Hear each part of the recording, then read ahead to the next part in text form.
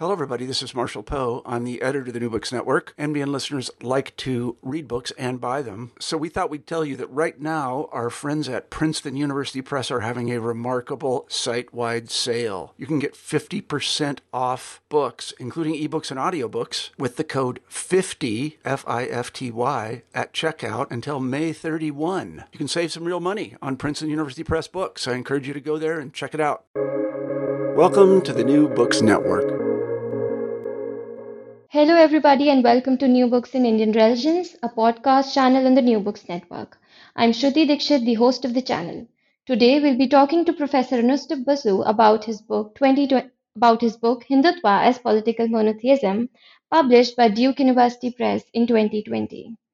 Professor Basu is a professor in English, Media, Cinema Studies, and Criticism at the University of Illinois at Urbana-Champaign. Apart from his book Hindutva as Political Monotheism, he is also the author of Bollywood in the Age of New Media, The Geo-Televisual Aesthetic, and the co-author of volumes Intermedia in South Asia, The Fourth Screen, and Figurations in Indian Film. Interestingly, he is also a film producer and made the Bengali feature Herbert, 2005, which won the Indian National Award for the Best Regional Film. Professor Basu, welcome to the show. Thank you, Shruti. It's a pleasure. I wonder if you could begin the interview by telling us a bit about yourself. Well, I was born and raised in North Bengal, in the small town of Shiliguri. It's about 80 miles from Darjeeling.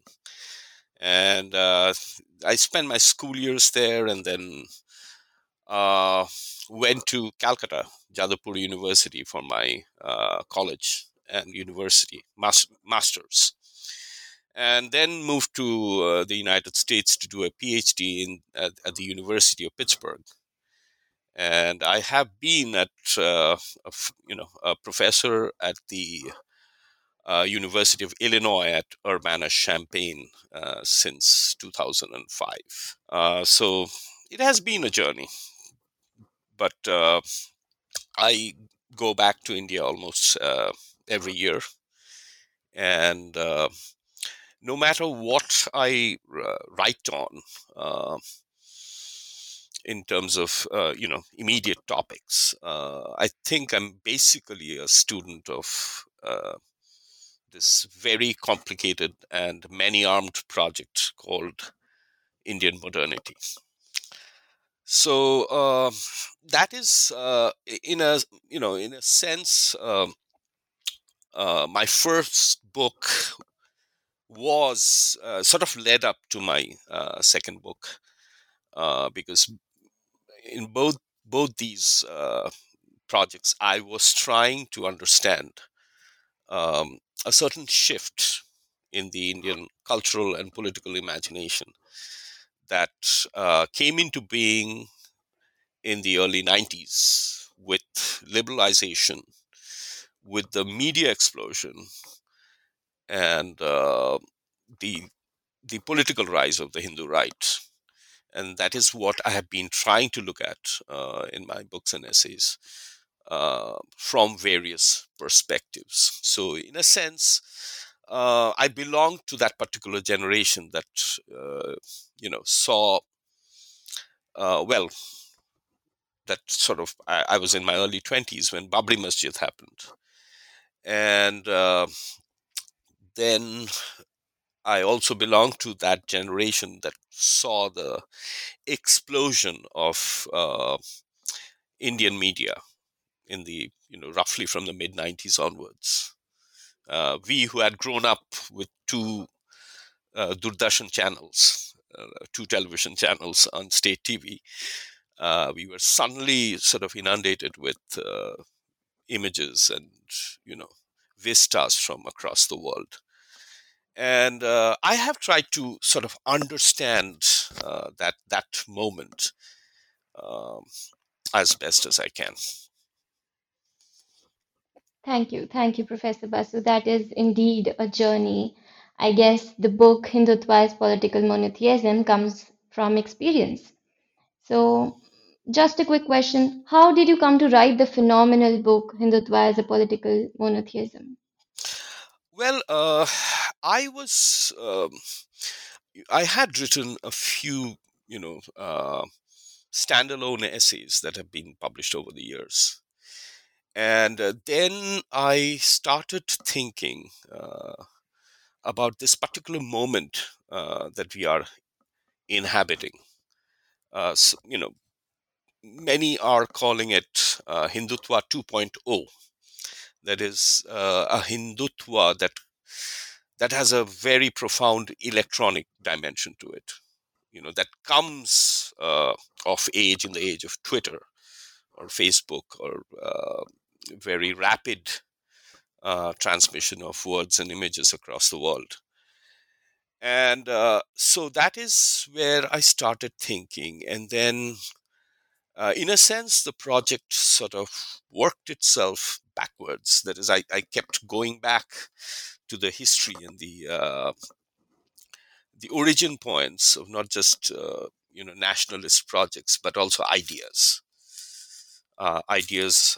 attitudes, mythologies, etc. And that is how it happened.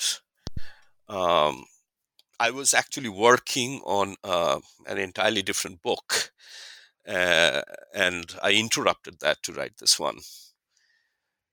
That's And interesting. go So ahead.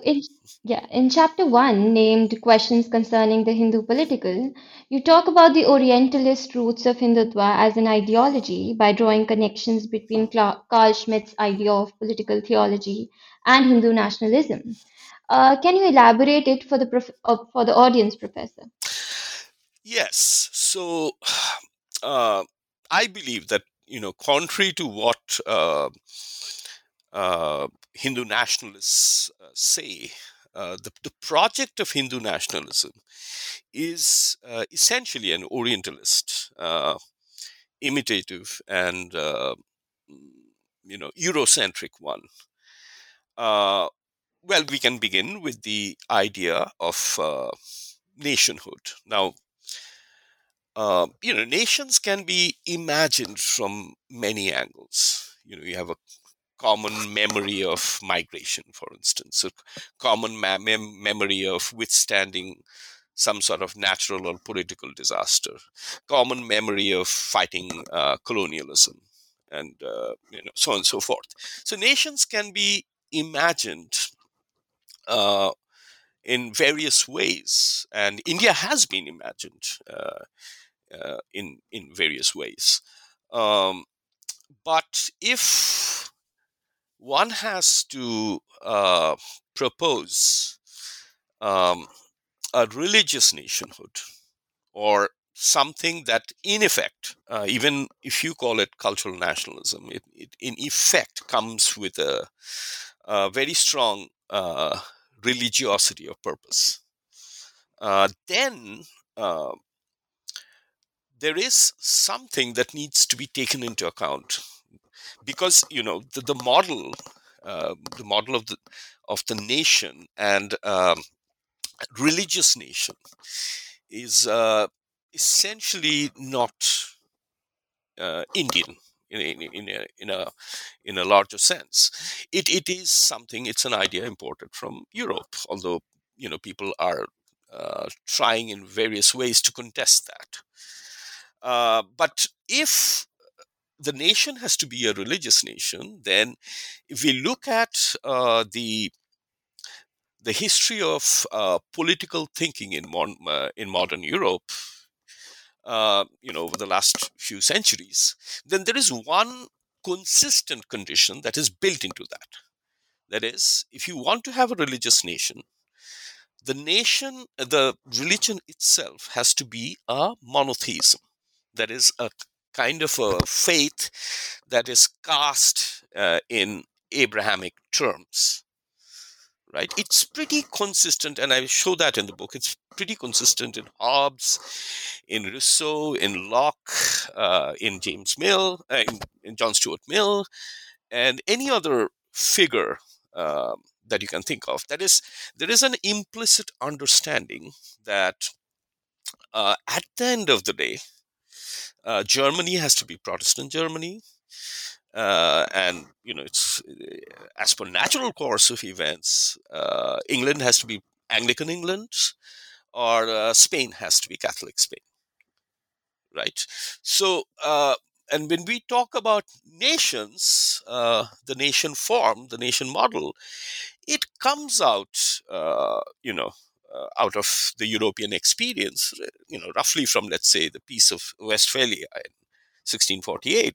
It comes out of a moment when, just prior to that, all these European constituencies had a spate of religious wars, the mid-millennial religious wars, right?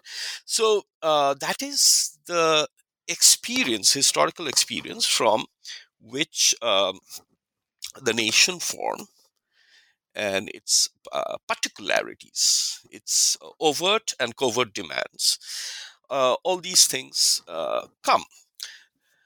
Now, the reason I use Schmitt is because Schmitt, as people will know, Carl Schmitt was a Nazi jurist, a Catholic, interestingly, Nazi jurist who wrote,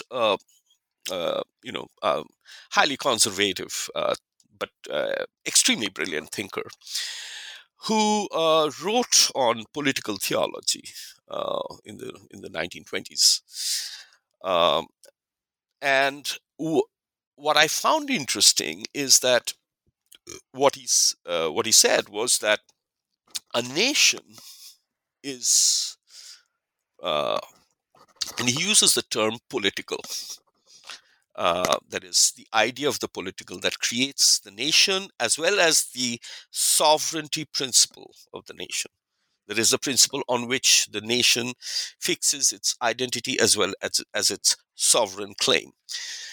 What Schmitt says is that this idea is built on a friend-enemy relation. That is a fundamental friend-enemy self-other relation, and that relation is defined by political jealousy. That is, in other words, at the end of the day, the nation has to ask itself, who are the real people? That is, real people defined in terms of a monotheistic flock, a congregation, a brotherhood. And who might be residents, and who are the others who might be residents of the nation state, but do not belong to that core brotherhood, right? That would be the minorities, the Jews or the Anabaptists, etc. And so what Schmitt says is that is the essential, the essential basis of national identity, because you have to ask yourself, who are the people amongst us who can be trusted to perform what he calls secular martyrdom. That is, who are the people who can be trusted to lay down their lives for the nation without any consideration for their own salvation, right? So that is the transfer from the theological to the secular. So, in other words, to just put it very succinctly, this is how Schmitt will look at the historical formations of Europe. That is, Anglican England, where you can't trust the Catholics, or Catholic Spain, where you can trust only the Catholics, or Protestant Germany, right? So, in other words, there is a final analysis question that at the end of the day, what theophilosophical determination can you come forward with when it comes to the nation? Now, again, I should remind ourselves that this doesn't mean that this is the only way one can imagine a nation. Uh, Nations can be imagined in various ways. But the reason why this is pertinent is that is what I feel the Hindutva movement has been trying to do for the roughly for about 100 years. But even before that, there was a certain trajectory of the Indian modernity experience that headed in that direction, and that direction was to recast Hinduism, which is which is a gargantuan, extremely complex assemblage of a million different kinds of pieties. The project has been to invent Hinduism as a political monotheism. That is, to give to the Hindu experience certain Western structures that it never had, like a holy book, like a common code of laws, like a universal church. Universal church in order to create a homogeneous um, Hindu brotherhood, a congregation, which can, as per the European experience, be transformed into a political fraternity. Right? So that has been the project. But once you say that, you can understand the various problems inherent in the project. Now, Carl Schmitt was writing in a Europe where nation states have, a lot of them have been created on the basis of, one language, one culture, one denomination, etc. Right? And we have that model from Herder and the German idealists, the romanticists onwards. But again, so the problem is, how can you transplant that model in an India where there are so many languages and so many cultures? How can you imagine a unified Hindu identity, a congregational identity, without addressing the caste system? That is, how can the Hindus be a congregation in a classical sense when, according to traditional strictures, they can't even sit together at a place, without violating caste rules? So this has been the the the Hindutva project, that is, imposing this model, whether consciously or unconsciously, um, and simultaneously trying to address a very formidable Indian plurality of worship, of cultural modes, customs, language, etc. Right, and we see these points of tension all the time. Lately, for instance, there was this debate about vegetarianism. It's an ongoing debate. The problem is, unlike, let's say, the Abrahamic model, where you can define, a true faithful, here it's very difficult to say that Hindus are not, ideal Hindus are vegetarians. The point is only about barely 30% of Hindus are vegetarians, right? And so on and so forth. Um, but so that is what the Hindu right has been traditionally trying to do. It created the Vishwa Hindu Parishad, the VHP, as that kind of a model that would supply a unitary church to the Hindu experience. It wants to encourage Hindus to sort of take up Hindi as the unifying language, which obviously, not all people are in agreement with. it sort of dilly dallies with the question of caste. That is, it finds it difficult to address caste as a theological, as a traditional institution, but at the same time, it would like to, institute um, a kind of a common identity through institutions like the RSS, where you have common uniforms and common eating areas, presumably for all castes, right? So these are the points of tension in the project of political monotheism that I try to address in the book. Thank you, Professor Basu. Hinduism are indeed many and not one. And on that line of thought, in chapter 2, The Hindu Nation as Organism, you talk at length about the complications that accompany the Hindutva insistence on original Varna system. So can you just say a few words on the same? So there has always been this debate, and the most famous one of the 20th century would be the one between Gandhi slash Radhakrishnan and Ambedkar, right?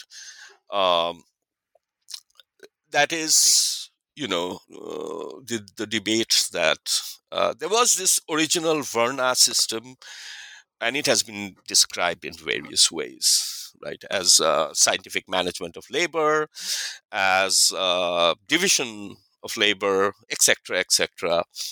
So there was this ideal Varna system that was perverted, particularly uh, uh, once Islam arrived in India, and it sort of dissipated into like thousands of jatis, which are these historically contingent hybrid formations. So the Varna system was apparently pure and perfect working principle, and there was nothing wrong with that. It has also been argued that it wasn't hereditary. So, each person was given equal opportunities, and but if you showed talents as a warrior, they made you a kshatriya. If you had intellectual talents, you became a Brahmin, and so on, so on and so forth. Uh, but I show through my but obviously historians have pointed out that it can be argued that the jati system actually precedes Varna, and Varna is a ideal, idealized system which probably in its pure form never existed anywhere, right? And that is what I try to demonstrate in my reading of especially the Manusmriti,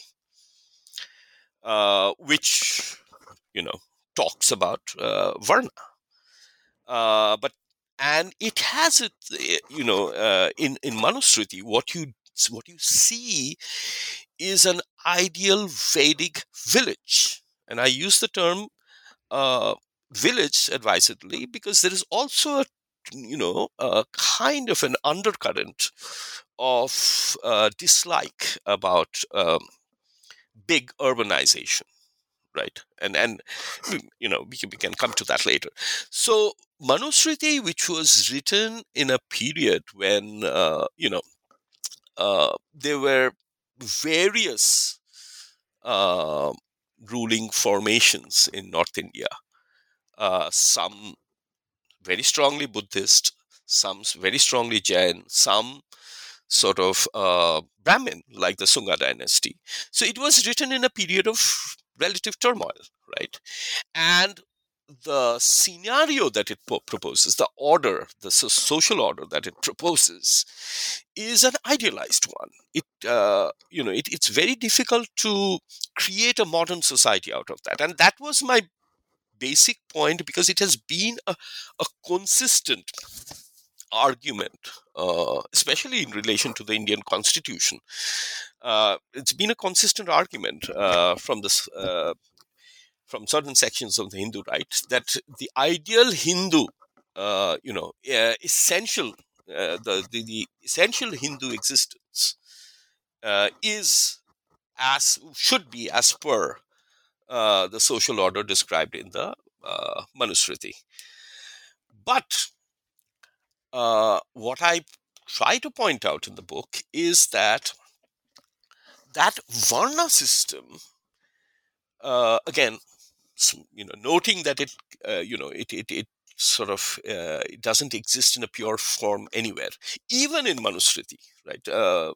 Manu cites about I think 15 um, uh, jatis that result almost automatically due to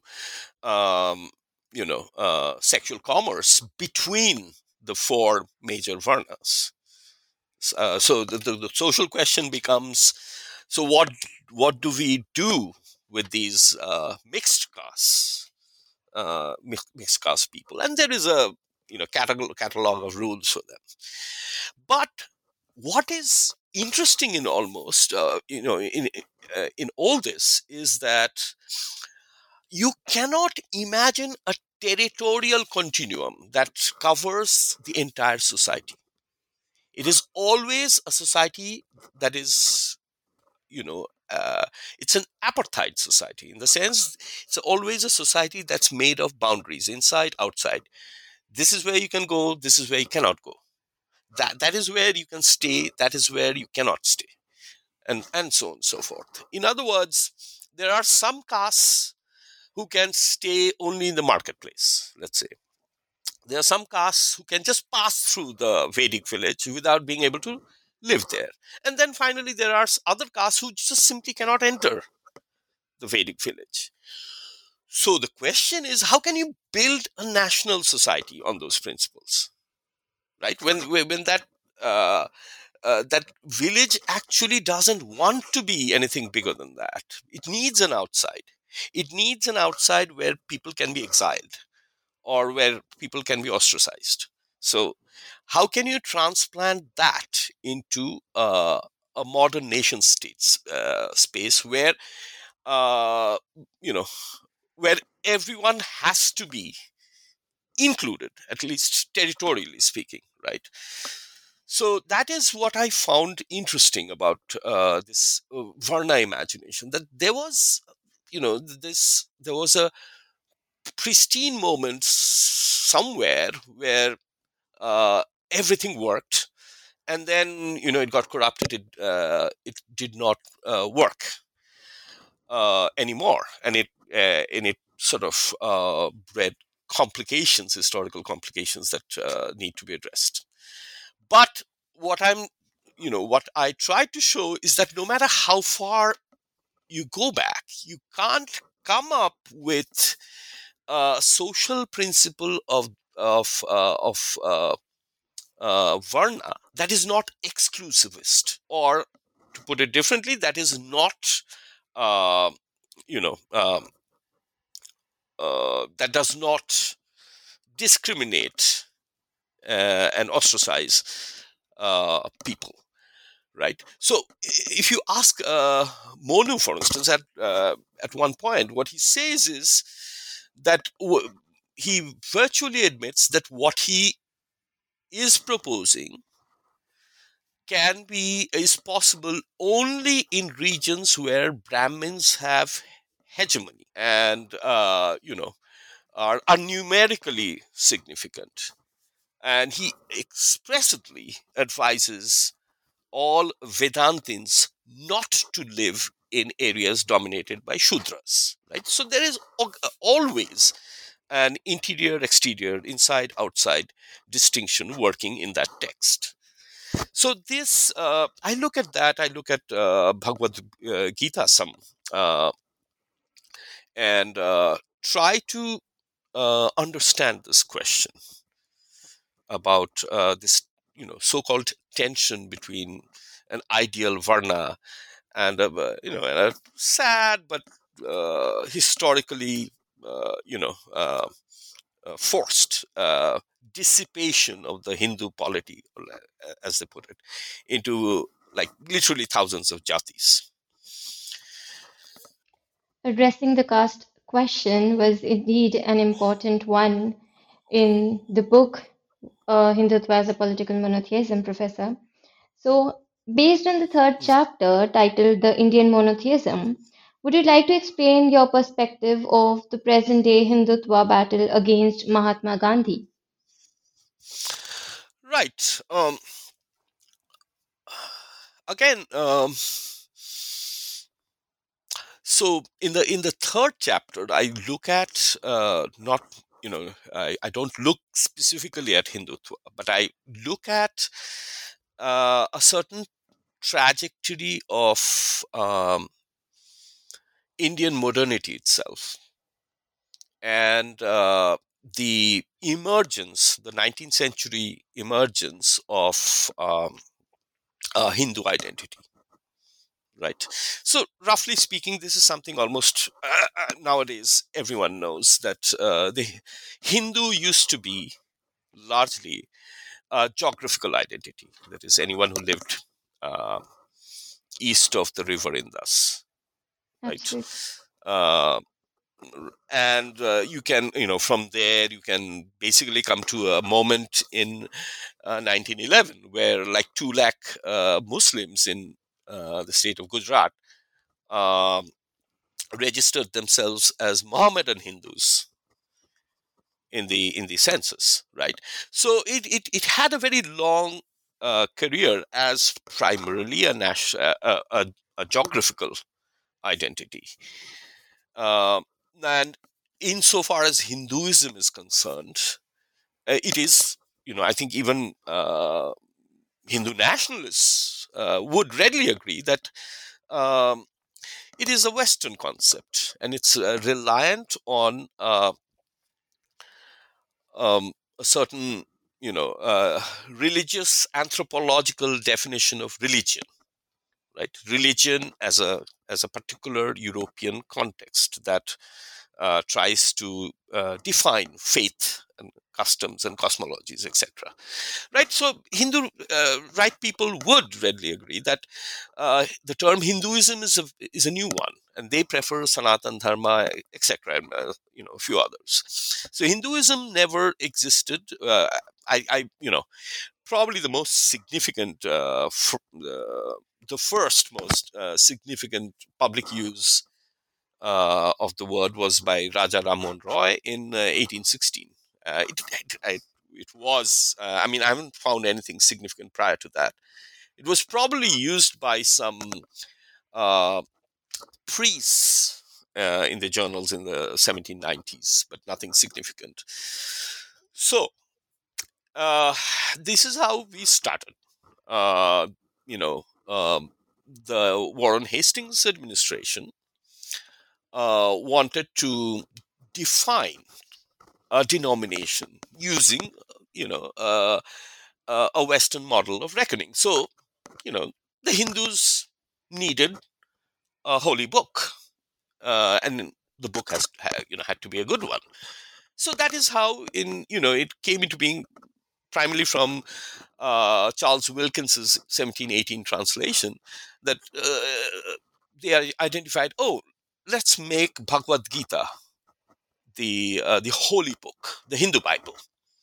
Or earlier, it was decided that Manusmriti should be the Hindu code of laws. I mean, they didn't even use the word Hindu. It was called Gentoo uh, in those times, around 1772.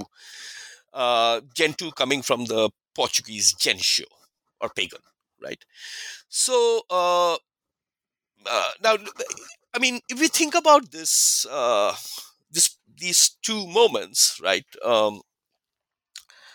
Bhagavad Gita being made the Hindu Bible, I can, well, traditionally speaking, I think Vaishnavas would be very happy with that, but maybe not so much the Shaivites, right? Or if you think of Manu as this, single code of Hindu law, as opposed to about, I think, a dozen other dharma shastras that were available. What it does is also destroy an immense tradition of local laws, customs, and jurisprudence, right? So that is how uh, it all began, that we needed a Hinduism, and it had to be an axiomatic Hinduism. That is, a Hinduism that can sort of engulf all the immense varieties of faith experience, right? Something we can call monistic, polytheistic, henotheistic, that's another term, animist, uh, etc., nature worshipping, and atheists, Lokayats, right? So all these people have to be called Hindu in a political sense and cultural sense, and that's an impulse that began, in the latter half of the 18th century and carried on throughout the 19th century. I mean, and if we look at uh, orders like the Brahmo Samaj, or which was Brahmo Samaj was called the Unitary Church of Hinduism, Unitary Church of the Vedantic order, or later the Arya Samaj. All of these institutions, the Prarthana Sabha, etc., were trying to invent a Hindu congregation. And what the RSS and the Sangh Parivar did roughly from the second decade of the 20th century is to give it a political dimension and collect what has been called uh, collect and cultivate um, what I'm calling political jealousy. Right now, where um does Gandhi come in? Gandhi's problem, the Sangh Parivar's problem with Gandhi is that Gandhi was someone um, who spoke a language that was highly Hindu, right? But at the same time, with very secret cosmopolitan deliberations, right? So when he talked about Ram Raj, for him it was the same as Khudai Raj, right? Or the order of Jesus, etc., etc. So for the Hindu right, the problem was that Gandhi had captured the political imagination of the country. He is the person who took nationalism to the interiors and villages. Right. Prior to him, the Congress was basically a high, you know, high class debating society almost. Right. So, but at the same time, this you know titanic paternalistic figure who was inventing what you would call a political congregation, a political mass. This figure refused to cultivate you know what what can be called political jealousy in that mass. That is, he refused to uh, divide that mass into categorically Hindu, categorically Muslim populations at war with each other, both impelled with political jealousy. So, that is where uh, Gandhi's very looming presence and his ahimsa disturbs the agenda, the purpose of inculcating political jealousy, on which sort of fundamentalist Hindu nationalism is based. Right, he is a father who uh, who has been, for that very reason, who has been called someone who is, you know, Pacific, androgynous. There's a lot of interest in, Gandhi's, uh, sexuality, as well as someone who is who disrupts the emergence of an aggressive Hindu masculinity with his, with his ahimsa.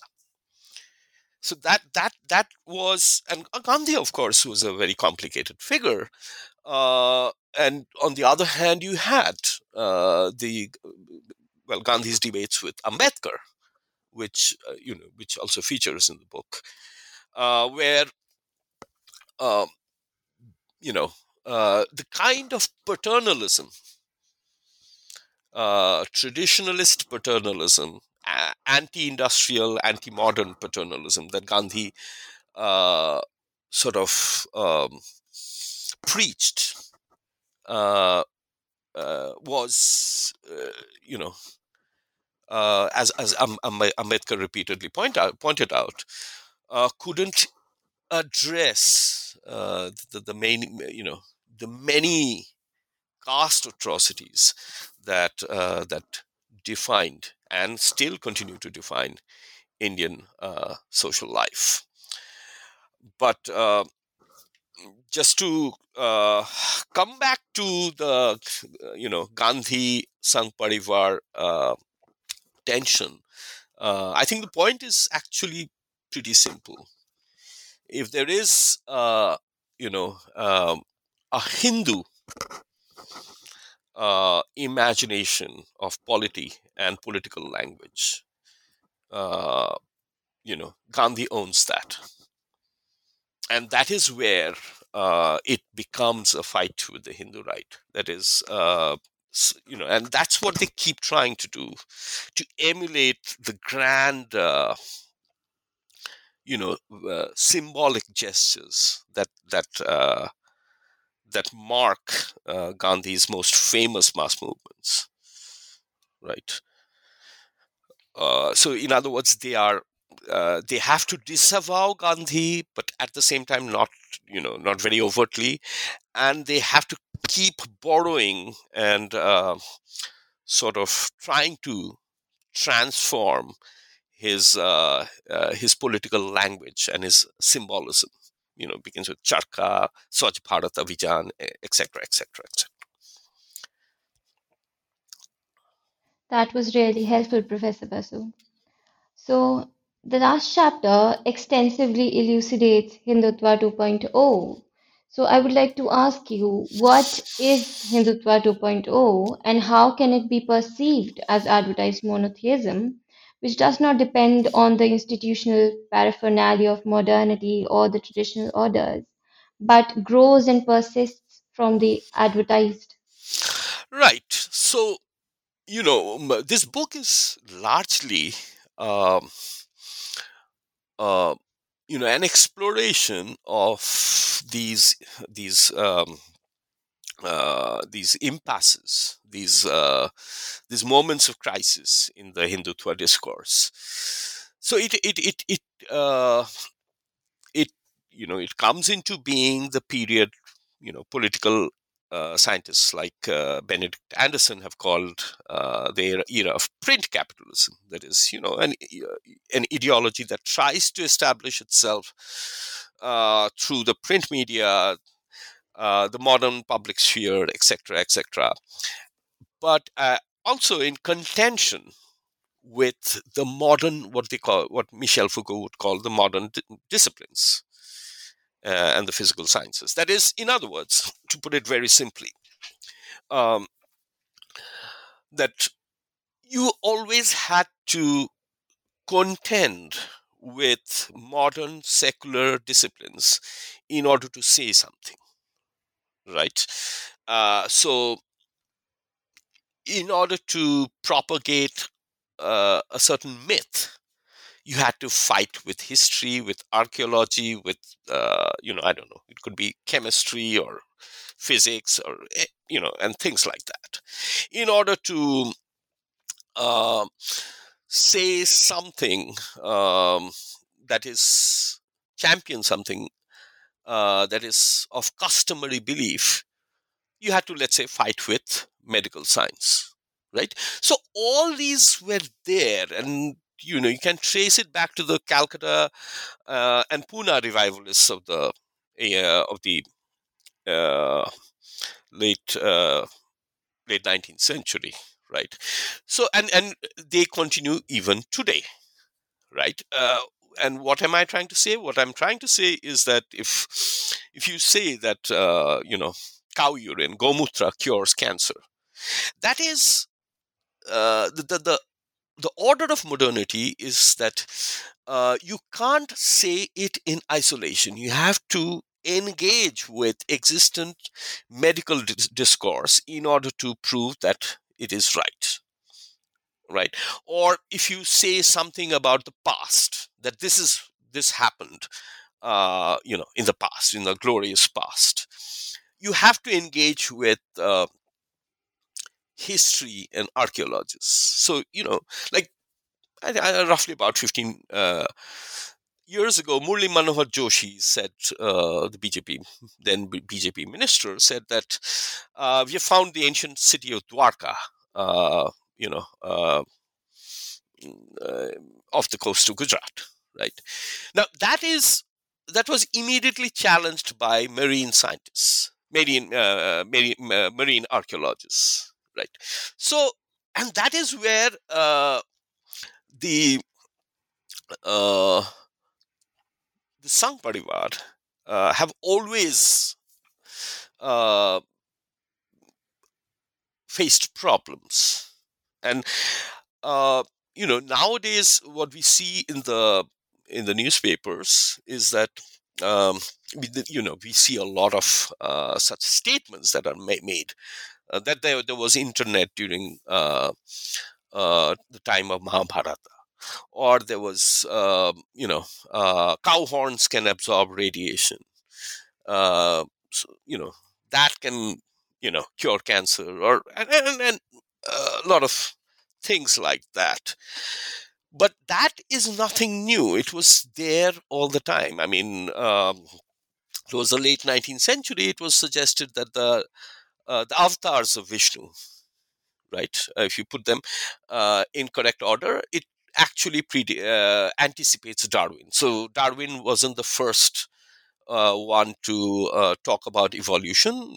Ancient Hindus did that a long time ago, and so on and so forth. There was a track about the story of Augusta drinking the ocean was actually electrolysis, and so on and so forth. So that is not new, and we've had uh, uh, Hindu nationalist literature down the ages that always try to, uh, you know, negotiate this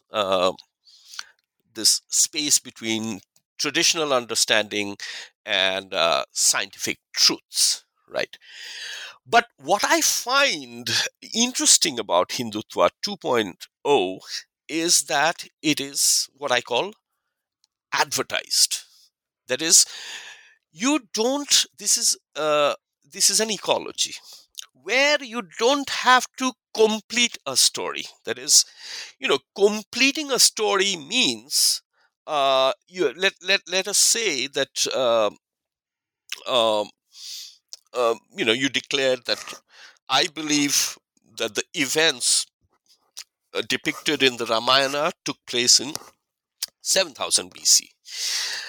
Completing a story means you back it up with archaeological evidence, historical evidence, answer questions by existent experts, and come up with a cogent, well-rounded, consistent argument that would establish your thesis. So that is the classic modern form of discourse. But advertised modernization uh, Hindutva as Hindutva 2.0 as advertised modernization is something different, where you don't have to uh, narrativize propositions. You don't have a narrative obligation. You can just say it. So here I make a distinction between what is narrated and what is advertised. Narration means you have to have a story, and it has to be a wholesome story. It has to have a proper beginning, proper middle, and proper end, and it has to be uh, convincing. And it you have to sort of make it. You have to substantiate it, etc., etc., and there's a lot of other conditions. The advertised form is a form that I think is increasingly important to understand our current moment. In the advertised form, you don't have any obligation to narrate, right? So, I mean, think about it. You see an ad in on TV which says that if you drink a particular brand of cola, let's say, if you drink a particular brand of cola, uh, your professional success rate will improve, or your love life will improve, or things like that, right? So if you think about it, there is no logical connection between the two, right? There is no logical connection between, let's say, a Cadbury chocolate bar and cricket, but it's there. It's put together to just give you a feel good sensation that you can take back home. Take home, as advertisers call it. And Hindutva 2.0 publicity is increasingly following the same pattern. That is, it is no longer reliant on what you would call truth, right? It is, it works through, through distributions.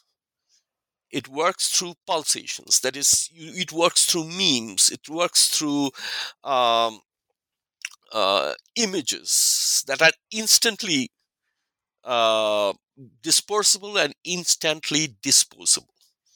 Right. So it's after a point, it is perhaps pointless to make challenge that by saying, look, you're talking about great achievements of this present government, but the picture of the, I don't know, the bridge that you have used is not in India, it's in Portugal or somewhere else, or what you're saying there is not simply not true. The point is not that.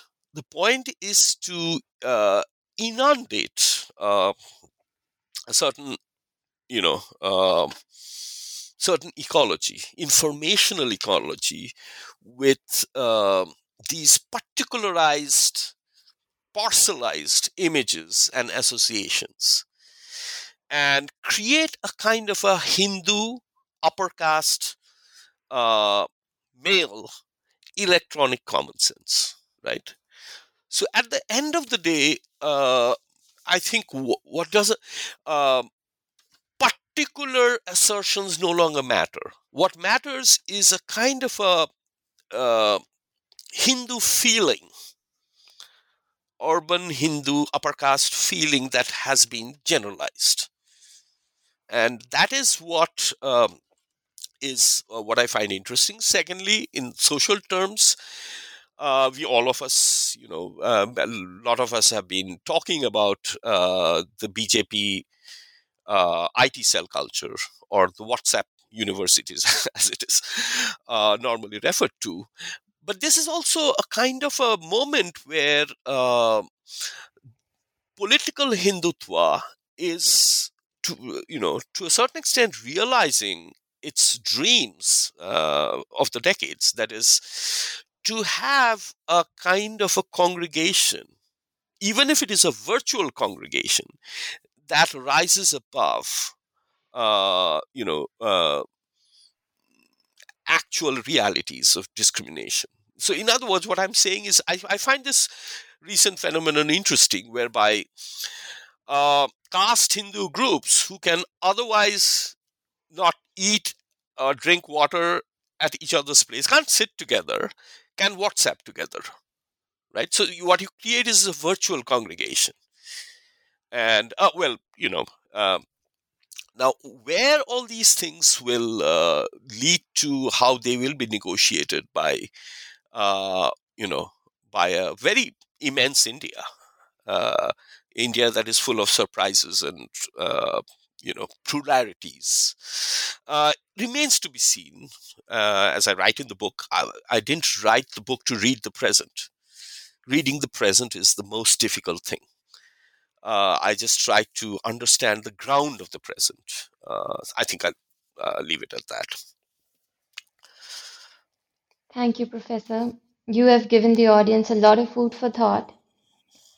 And as we arrive at the end of the podcast, I would like to ask you, how would you define the relevance of the book Hindutva as Political Monotheism in the present times?